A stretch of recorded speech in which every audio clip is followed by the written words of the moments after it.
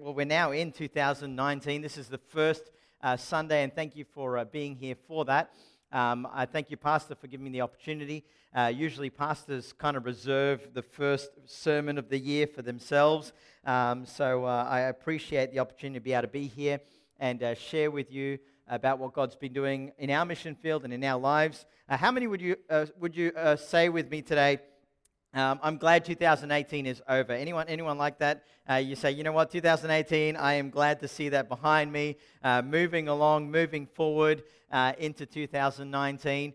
We had one of those years where you just sort of, things come along into your life that you didn't see coming along. If you know us and have followed our journey, we had a baby, then we had cancer, and then we had surgery, or my wife did, and recovered from that. And now we're looking forward to heading back to Vanuatu.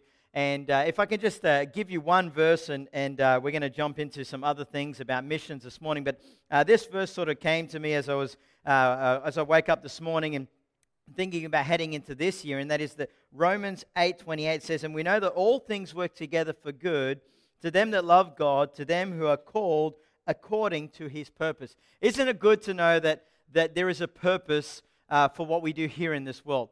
There is a purpose for what God has called us to, and the Bible tells us that all things work together for good according to His purpose. The thing, though, is that sometimes in our lives, things come along that we think, "Oh, I didn't see that coming, and I don't know how that could actually work into something good." But when you understand that it is about His purpose and not our purpose, and that we need to have that shift of mindset that life is not about me and what I want to see happen and what I want to accomplish, because we know that truly and honestly, a life lived for that has no joy in it. But that there needs to be a shift of what I want to see accomplished in my life, and actually a shift towards Christ and realizing it's about His purpose and it's about what He wants to purpose in my life. So we head into 2019, and I hope that this can be a year that you see that God has a purpose for your life. He has a purpose for each and every one of our lives. No one is a mistake. And as we head into looking into 2019, the first message of the year, what is God's purpose for your life? What is God's purpose for my life?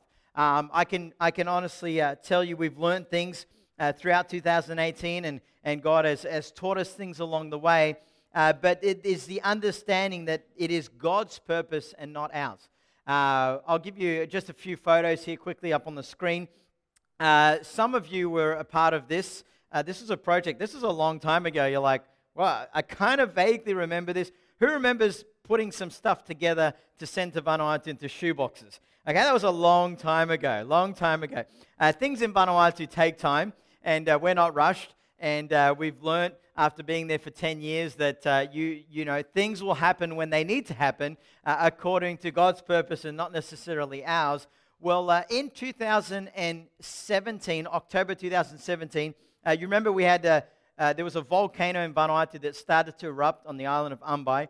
11,000 people were emergency evacuated from that island on planes and boats and whatever they could get on to get out of the island. And we were a part of that as a church in Vanuatu. We were excited about looking after these people and doing whatever we could. The problem is we didn't have any finances to do that. Churches like yourself, and I know your church made a big investment into that project, and other churches, meant that we had the facility, we had the manpower, but we had no means of feeding people and looking after people and caring for people during that time. But God provided that through yourselves and through other people who got involved.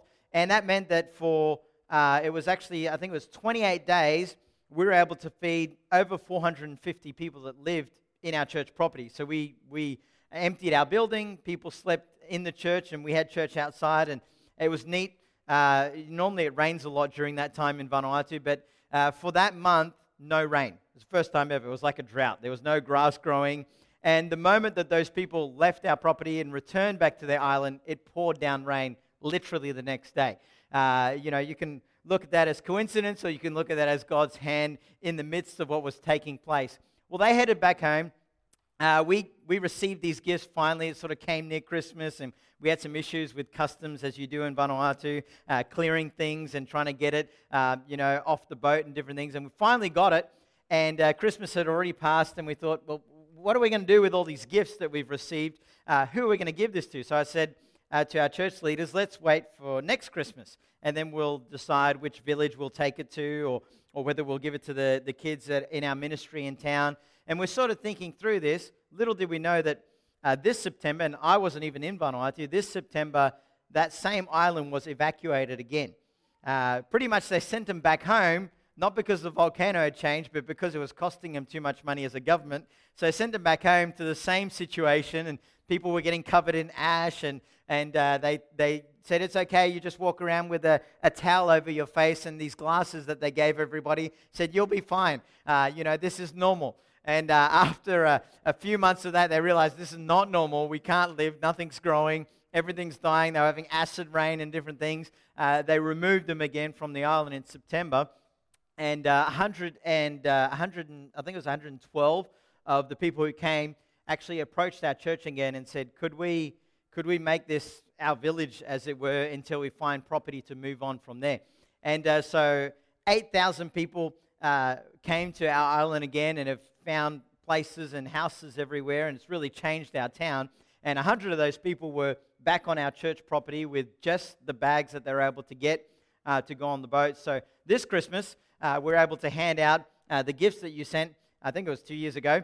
We're able to give out these gifts to these kids. They don't celebrate Christmas like we do in Vanuatu. They don't give gifts and that kind of thing. So these kids got to experience Christmas through some of you people that gave. I'll just jump through a few photos here. That was actually the gifts on the back of our truck. I'll show you this photo as well. It was great to have the Irish sound this morning in the worship. We have our own Irish in Vanuatu as well. That's Fraser. If ever you come to Vanuatu, you'll get to meet him. He manages our campsite there. He's been with us for about 4 years. Ishmael is the man who's beside him. If you follow us on social media or you followed any of our prayer letters or anything, you'll know that Ishmael is the assistant pastor. Pretty much has had to be the pastor in our absence while we've been gone. And through their ministry, the work has grown while we've been gone. And so God has continued to do a great work.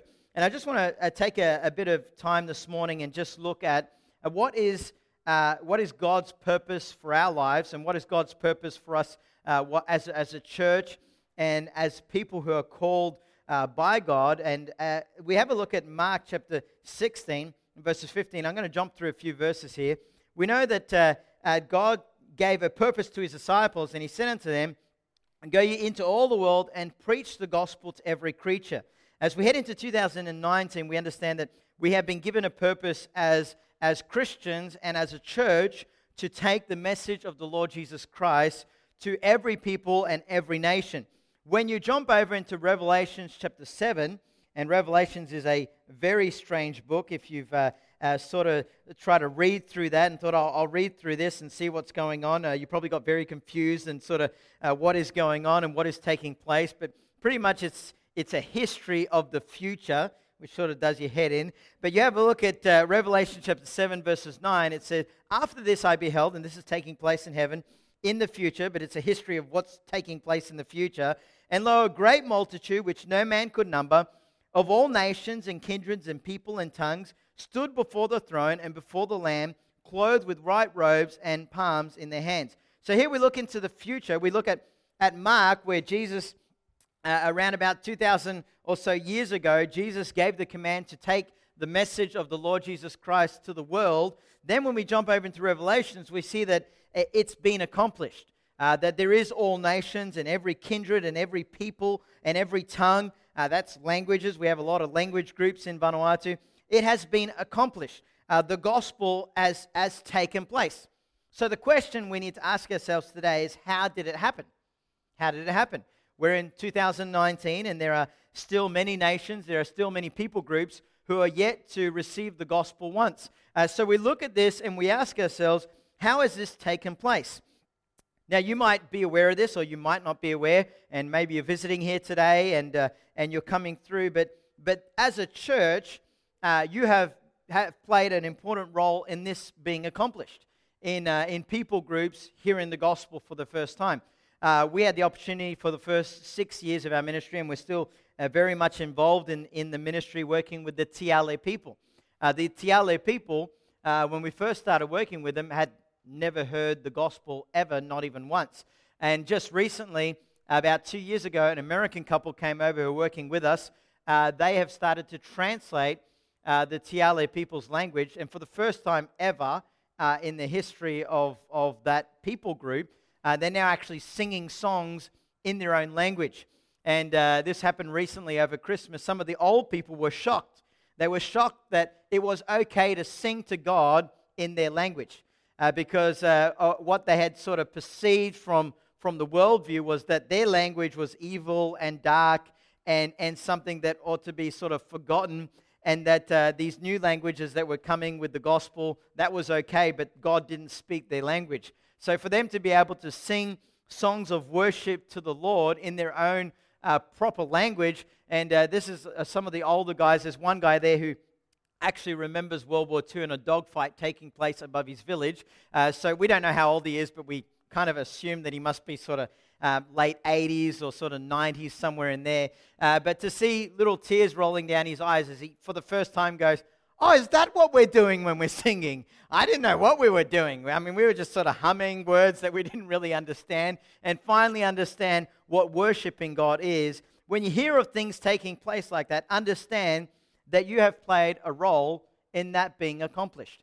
Missions is still very real. In 2019, if you came with me to Vanuatu, and you just, well, for you guys, it's a little bit longer because you got to get to the other side of Australia. I'm normally on the other coast there. So if you were to hop on a plane for 5 hours, get into Sydney, then hop on a plane for 3 hours and land into the island of Santo, come with me in a truck for 3 hours, and then get a backpack and hike for about 2 days, I could take you to places that people are still living off the land, wearing loincloths, have very little understanding of anything that is taking place in this world today. However, they have a smartphone. Try and figure that one out. I'll spend some other. You can talk to me later on and ask how all that takes place. But they've got some forms of technology. But in 2019, there are still places that are like this. Now, to you and I as Christians, how people live and whether they've got iron roofing over their house or they're living in thatched roofing really isn't that important. What is important is, do people have the message of the Lord Jesus Christ? Have people give opportunity to hear the gospel for the first time? So how is it going to take place? How in 2019 are we going to reach the nations with the message of the Lord Jesus Christ? I believe, first of all, that the people say, and the Bible tells us as well, that a lot rises and falls on leadership.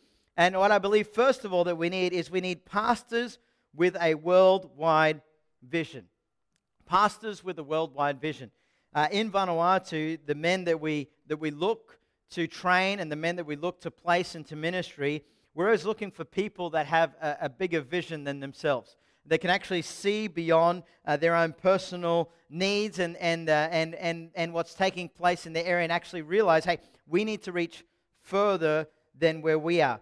I remember Pastor Gabby, when I first hopped off the plane 10 years ago as a missionary, he met me at the airport, and he had this big list of names on a piece of paper, and I read through the list. I said, "What is this?" He said, "These are the villages that have yet to hear the gospel. Would you partner with us to help us reach these people?" And when I sort of heard his heart for his people, it was very clear that, okay, this is a person we want to work with, because he has a heart to reach the world. He has a heart to reach the nations. Believe it or not, it is hard to find churches that have a vision for what's happening in the world. Your pastor has a vision, that's why I'm here today, for what's happening, not just here, but around the world. It would be very easy to say, well, that's all good and great, but why don't we just put some concerted effort in what's taking place here now, and eventually we can get to those nations and we can get to the rest of the world. The early church that had started up in Jerusalem, and we have a bit of the history of what took place and how the gospel spread from Jerusalem to the world, as it were, at the time. In Acts chapter 1 and verses 8, it tells us that this church was booming, it was growing, and they had been given a command, they had been given a task as a church, and I believe that that same task is given to us as a church today. And what were they given? It was told to them, "But ye shall receive power after the Holy Ghost has come upon you." And the purpose of the Holy Ghost coming upon you and receiving this was, "And ye shall be witnesses unto me, both in Jerusalem and Judea and Samaria, and unto the uttermost parts of the earth." So the church of Jerusalem was told, the reason that you are here, the reason that you have received the message, the reason you received the Holy Spirit is so that you can get the message out to the known world. When you jump over into Acts chapter 8, things are going really good. The church has exploded. I mean, they're running upwards of 30,000 people. There are incredible things happening. There's people getting baptized all the time, and I don't know the ins and outs of how this all took place, but it tells us that they were gathering for worship. They were giving to the poor. People were selling up their properties, and things were happening. But there was one thing that wasn't happening, and that was they were reaching Jews and nobody else. They were reaching Jerusalem and nobody else. But they were given a task. God had given them a task to reach the world. When we look over in Acts 1:8, what takes place is an incredible persecution comes upon the church.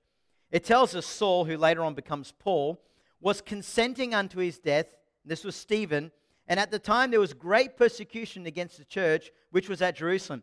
And they were all scattered abroad throughout the region of Judea, Samaria, except the apostles. So this incredible persecution comes upon the church, and God allows this to take place.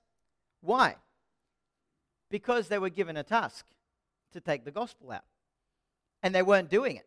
They were all together, and things were great. And we talked about fear this morning. Fear of change and going somewhere new is very real when you consider going to a different country or being a missionary or going across the street and talking to someone. This can take place. And it tells us that because of the persecution, the church was scattered. Now, when a church gets scattered, we sort of look at that as humans and say, "Oh, isn't that sad?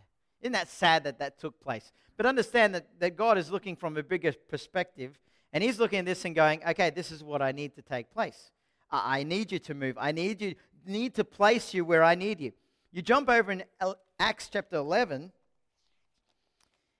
and here we have the first church, as it were, that was spreading missionaries around the world. This church that was in Antioch, and it tells us in Acts chapter 11, verses 19, this is how this church began. "Now they which were scattered abroad upon the persecution that arose about Stephen traveled as far as Phoenice and Cyprus and Antioch, preaching the word to none but unto the Jews only. And some of them were men of Cyprus and Cyrene, which when they were come to Antioch spake unto the Grecians, preaching the Lord Jesus. And the hand of the Lord was with them, and a great number believed and turned unto the Lord. Then tidings of these things came unto Jerusalem, came to the ears of the church was at Jerusalem, and they sent forth Barnabas that he should go as far as Antioch, go and check out what's going on. So understand that this church was birthed because of persecution that took place. Christians left and found other places, and understand that although we may face persecution or not, if you genuinely know the Lord Jesus Christ as your personal Savior, what are you going to go back to? The disciples put it this way when you look at John 6, chapter 6, verses 66, where Jesus had a massive multitude of followers, and He told them what was going to take place, and he said some words that were very hard for them to understand, and a bunch of them left. And the disciples were still there, and Jesus looked at them and said, "Are you guys going to leave as well?" They looked at Jesus and said, "What are we going to go to? What am I going to go back to? Jesus, you have the words of life." Understand that when we face persecution and hard times, and we've faced some hard times in our lives, and sometimes people say, "Oh, it's incredible that you're still serving God." And I think, what am I going to go back to? What is there outside of serving God? It would make no sense to go through hardship and run away from God. That's actually when I draw closer to God.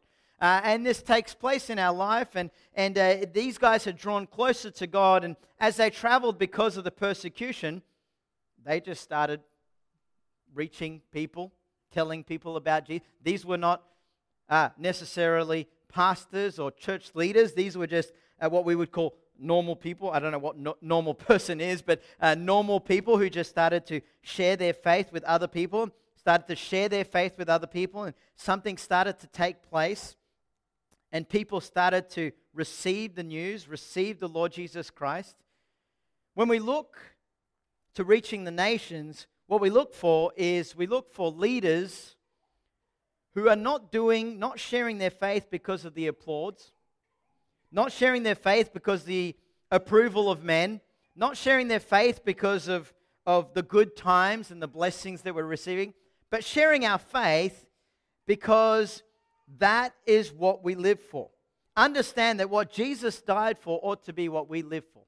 What Jesus died for ought to be what we live for. And it's easy in this world, and I've experienced 6 months of being in Australia with my family, and I understand this as well, living in Australia and living in this world. All sorts of distractions and things can come into our lives. All sorts of distractions, things that divide, and things come into our lives. And I remember as I travel and visit, I get to visit numerous different churches and get to see different styles and different things. And I remember I was with this one pastor who was all about conspiracies. Now, I'm one of those guys, I'm like as soon as someone starts talking conspiracy, I'm like, oh, here we go again. The greatest conspiracy is that Christ died for the world and people aren't telling people. I think that's the greatest conspiracy, the message that needs to be preached. But I'm with this pastor and he's telling me about man not landing on the moon, and then he was telling me about how that it was actually Bush that blew the tower. Anyway, these crazy stuff, and I'm sort of sitting there going, I say, well, I didn't know what to say or where to go from there, but I do know that I hopped in my car and thought, I'm never going back there again. I don't want to be immersed in that. But the sad part is when we get distracted and we get divided, when we allow fear to take hold of our lives, all that takes place is the message stops to spread and the devil wins. We need people who have put in their mindsets, you know what, even though, and the Apostle Paul put it this way when he spoke to Timothy in 2 Timothy 2:10, he said, I will endure all things so that I can get the gospel out. I'll endure all things. I don't know what you've had to endure in your spiritual life, but the Apostle Paul said, you know what, that's nothing if I can get the message out to other people. Romans chapter 9, verses 1 to 3, again talks about the idea or the concept of enduring all things and doing all that we can to serve the Lord. I remember we had one of our pastors from the jungle, Pastor Sylvain, and he had been suffering from some stomach pains, and he right off the grid, there's no medical attention up where he lives, and his stomach was getting worse and worse, and eventually he was curled over and couldn't hop out of bed, so they carried him and put him in a truck, and he made it to town, and he'd been sort of like this for about 4 days, and what had happened is he had appendicitis, and it erupted, and went all through his stomach, and they did surgery, and he ended up with a big hole, so stuff could come out, and I'm not going to go into the gory details, but it was touch and go. He was on the bed, and he was sort of fading off because of fevers and that, and sort of waking up and coming in and out. And one of our other men in the ministry there was sitting beside him, and Pastor Visson looked really worried, really concerned. If ever you've been beside someone's bedside, as they're quite sick and your health is deteriorating, sometimes people have incredible joy because they know of where they're going in the future. They know what's going to take place in eternity. Well, Pastor Sylvain had what looked like worry, and so the other pastor was concerned. He said, Pastor Sylvain, why are you worried? And they have this very simple concept of the world that we live in Vanuatu, and that is, if you die, you're going to heaven. It's a promotion. It's a good thing. So in their minds, to die is not bad. You're going to heaven. It's a great place. This is bad here. It's not heaven. And that's sometimes you got to remind people in Western countries, hey, this is not heaven. You can try and make it as much heaven, but it's not heaven, okay? Heaven's going to blow your mind. It's indescribable. Well, Pastor Sylvain was sitting there, and he said, no, I'm not worried about dying. I'm worried about if I die, who's going to take the message? Who's going to keep the message going? who's going to keep the gospel going? He was a man who, on his deathbed, his greatest concern was not himself, but his greatest concern was, what about those who have not heard of the message? What we need to reach the world is we need people to realize that we have a message to take to people. The next thing that we need is people with provision for the vision. It's great having a vision. I love your pastor because every time I come here, he's showing me something and pointing to buildings and showing me different things every time I'm here. He has vision. And it is great for a pastor and a leader to have vision. It's great for a church to have vision. But without the provision for the vision, that means nothing. You can have all the vision in the world. Oh, we want a boat and we want to do this and reach this place and reach that place. But without the provision for the vision, it's going to be very difficult and it's not going to take place. Understand that in the mission of reaching the world, God uses, and this always gets me, I never understand this, God uses people. I think that's probably the worst thing you could have used, human beings. I look at myself in the mirror and I'm like, why? Why was this part of your plan? God uses people. And God continually uses people. And sometimes we look to heaven and we're like, God, how are you going to answer this problem? What are you going to do? And we're sort of waiting for some miracle to drop out of the sky. And God's like, okay, there's some people around you. That's how I'm going to answer this need that you're crying about. I've put people around you. God uses people to accomplish his task. The gospel is free, but getting it to the lost is not.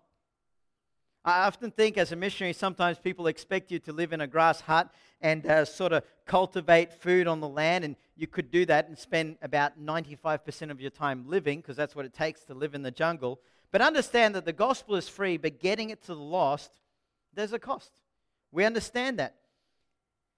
In 1 Corinthians chapter 16, verses 15, it talks about these believers that had addicted themselves to the ministering of the saints. They had addicted themselves to blessing people that were around them.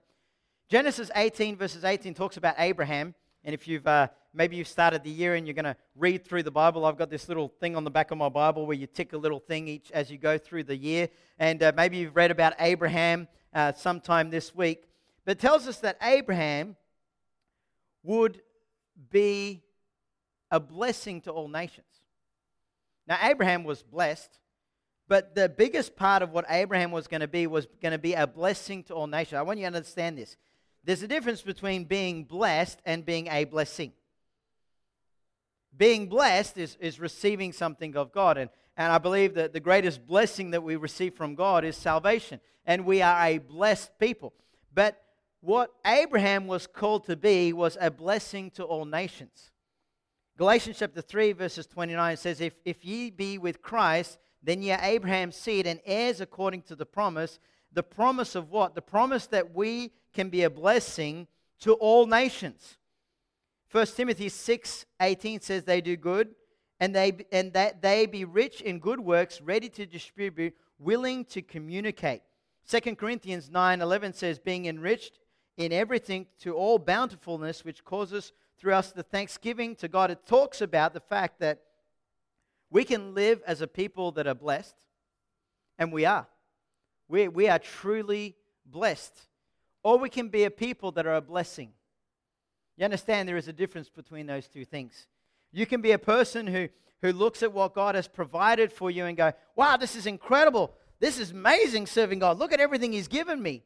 Or we can be people that look at the things that God has given us and go, okay, God, why have you given this to me? What is the purpose of all this? What is the purpose of these talents that you've given me? What is the purpose of this place that you've placed me in? And understand that the vision needs the people to realize that what I have is to be able to use to accomplish the vision. And all we do when we serve God is we change the temporal for the eternal. Jesus told us to not lay up treasures here on earth, but lay up treasures in heaven. When you serve God, all you're doing is exchanging the temporal for eternal. I think that's a pretty good package. That's a pretty good deal, to swap up things that are going to disappear and disintegrate for things that are going to be eternal. I want to sort of close with this thought or this idea. I had an opportunity, and we hike up into the jungle and we minister, and now we actually have a church in town, so we're more spend a lot of time focusing on that. But oftentimes, people can approach me and have this concept or this idea that somehow, because you're a leader of a church or you're a missionary, somehow you are sort of on a podium and the rest of us are kind of counting on you.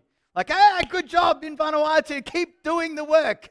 My investment is counting on you to actually accomplish what you're doing. But we understand, and I hope you understand this, that being called to missions is not leaving your home country and traveling to some foreign country. It might mean that, and learning some new language and working with a different people group. But that serving God in missions is being called and understanding that we all need to play our part. That's all God asks us to do. God doesn't ask you to live my life. Hope you understand that. God doesn't ask me to live your life. God asks each and every one of us to play our part in what He's doing here and around the world. Dial-up? What's it called here? Dial-up. It's sounds like something from the hospital. They're going to hang a bottle on you or something. But as I travel, I go through towns, and sometimes on Sundays I'm like, I don't even know where I am on the map. You understand that God has not called me to reach the people in this suburb and in this area. God has called me to a specific place, to a specific country, and that's the part that I've been called to play. I remember once I had an opportunity of hiking. It took us 3 days to get to this particular village, and it was called Ranmelmele, village way up in the mountains. It was one of the first original villages of the island that we're on. They said that village used to have upwards of 300 people lived way up in the mountains. We had an opportunity to hike up to that village, and there was just 2 families, 2 huts on top of some mountainside. It took us 3 days to get there.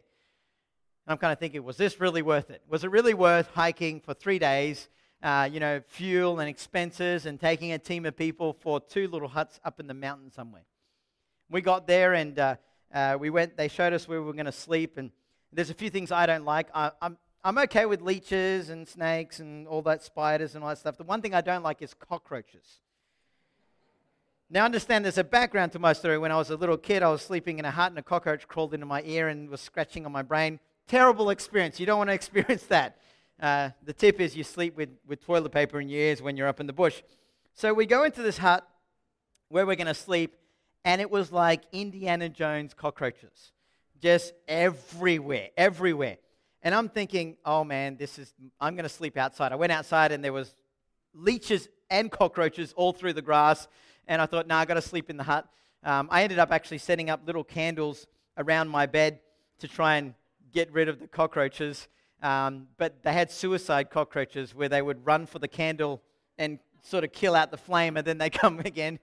It was a terrible experience. You can see it's damaged me a little bit. But we're in that village, and there's cockroaches everywhere. The local people actually like them because they don't have to wash the dishes or anything. They just leave it there, and the cockroaches clean it right up. I mean, you would understand how far the river is. You don't want to carry your pots and pans down there. So we're in this village, and we had a little sort of service. We asked the people there, would you mind us sharing tonight? And so one of our guys, they didn't speak very much the trade language. They spoke tribal language. And so one of the men preached. And then what we do is we sing songs while we counsel with people that want to talk further about what we had preached about. So we're singing songs. We end up singing songs for about 45 minutes. As one of the men that was with us went and talked to this really old, itty-bitty lady. She was just wearing leash. She was curled up in the corner.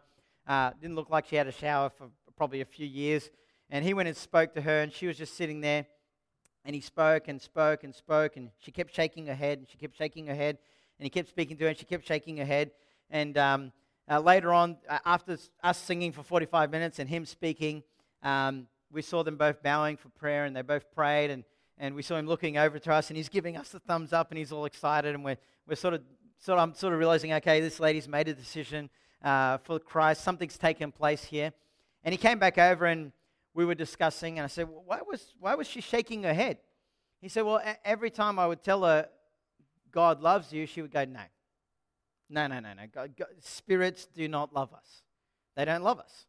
We do all the things that we do so that they don't put curses on us or make us sick or different things, but spirits don't love us. And he kept explaining the message, God loved you.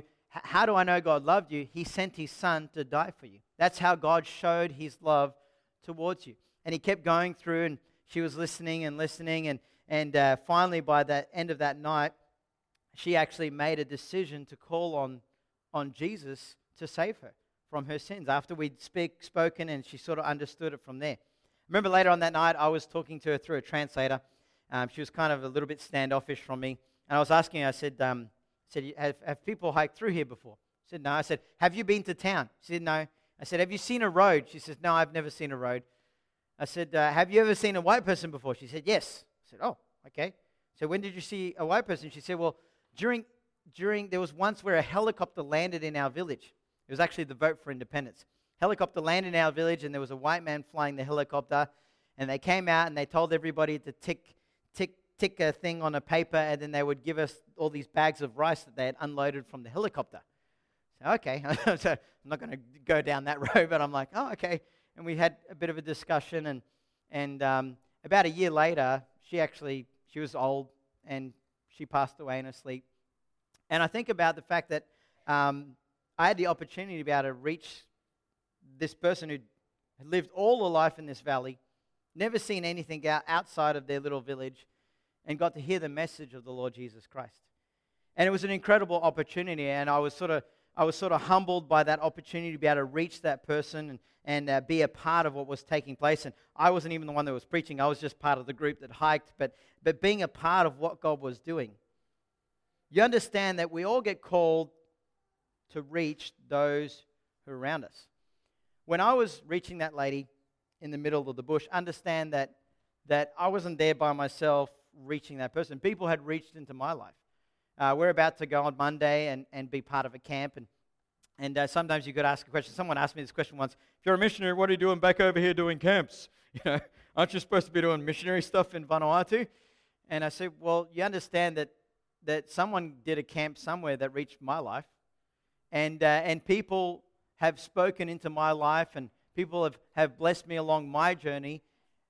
And when we reach someone, understand, and this is the great thing about the work of God, is somebody reached us, and we've reached somebody else. I always get this question when we're talking with people. We were talking with people yesterday in McDonald's, and someone said, isn't it incredible how everything sort of intertwines? It's true. It really is. When you start, I was here a few years ago, and there was a couple that was driving through in their caravan, just put some perspective on things, and they had a house on my island in Vanuatu. And they happened to be here on the Sunday that I was preaching about Vanuatu, and we made a connection, and we met over in Vanuatu and got connected from there. And you say, well, how does all this happen? Well, God uses people. So understand, if you're maybe you're a new believer, or maybe this is your first time here in church, understand that it's all connected. There's no one person that just gets a vision from up in the sky and says, I was reached by nobody. No, everybody reaches somebody, and God is calling us.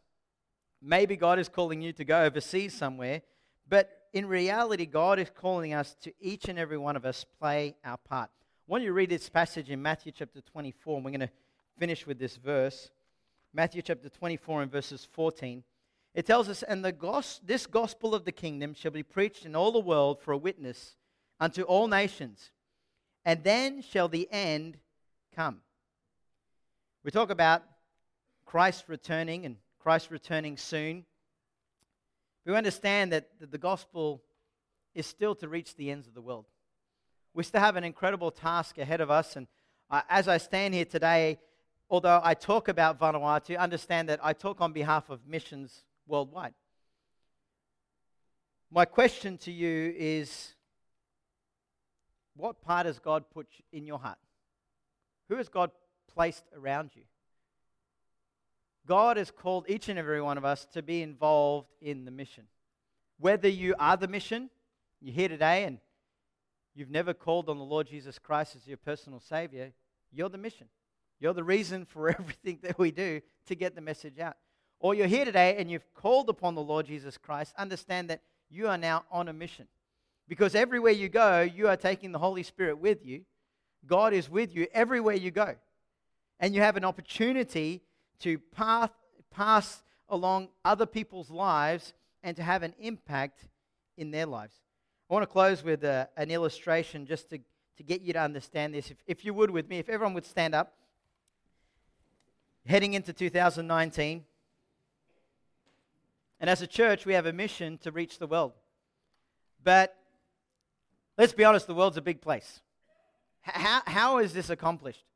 What I'm going to do is if I can get everyone to just put a hand out, and if you can, touch the person's shoulder in front of you. Just touch the person's shoulder in front of you, or just put your hand out randomly in the sky. You've got people to reach still. Now, over here, it's sort of happening. From the back row all the way to the front, this little kid here, what's your name? Nathan. So someone's reaching you, and someone's reaching so on and so forth, all the way down to the back. Now, you guys on the back probably can't even see him down here. He's too far away. You don't even know who's putting their hand on his shoulder. But can I tell you, because you're reaching someone, somebody's getting reached far beyond the reach that you could ever imagine. When we think about missions, this is what it's about. You reaching the people that God has placed around you. And then those people will reach, and those people will reach. And the reality of it is, we don't know how far that reach goes. But I can tell you, when we're in eternity in heaven, we're going to find out. And we're going to wish that we had been a part in reaching. Our sort of logo or idea in Vanuatu, or our motto is reach Vanuatu. That's the task that God has given us. God is calling us to reach. Not some distant land, but reach where you are. I don't know where you are. I don't know where you work. I don't know your name. We're going to go from here, and we're going to go into whatever 2019 has prepared for us with God and with His purpose in mind. And that is that we have a message that still is yet to reach the world around us. We have a message to take to people around us. Let's close in the word of prayer. Heavenly Father, I thank you for this opportunity this morning to preach your word. Dear Lord, as we as men have made this time what we call the beginning of the year, dear Lord, I pray that we might be people of purpose. Dear Lord, I pray that we might look around us and we might ask the question, God, I don't want to be just a person who lives a life that is being blessed by you, dear Lord, but I want to be a person who is a blessing. Dear Lord, wherever my path takes me, dear Lord, I pray that you might help me to reach those people that you bring into my life. Dear Lord, this might be a year where we will face some difficulties and some struggles. Dear Lord, I pray that in the midst of that, we might understand, dear Lord, that all things work together for good. But it's according to your purpose, God. You have a greater purpose that you've called us to. And I pray that as we head into this year, we might realize that missions is the people that you've placed in front of us. And dear Lord, as we reach to those people, our reach will reach far beyond we can ever imagine. And one day, dear Lord, we will be in heaven with you in glory, and we'll be able to celebrate what you did for us on the cross. Dear Lord, we are nothing. We are just carriers of the message of what you did for us. In Jesus' name we pray. Amen. Why don't you thank Jeremy?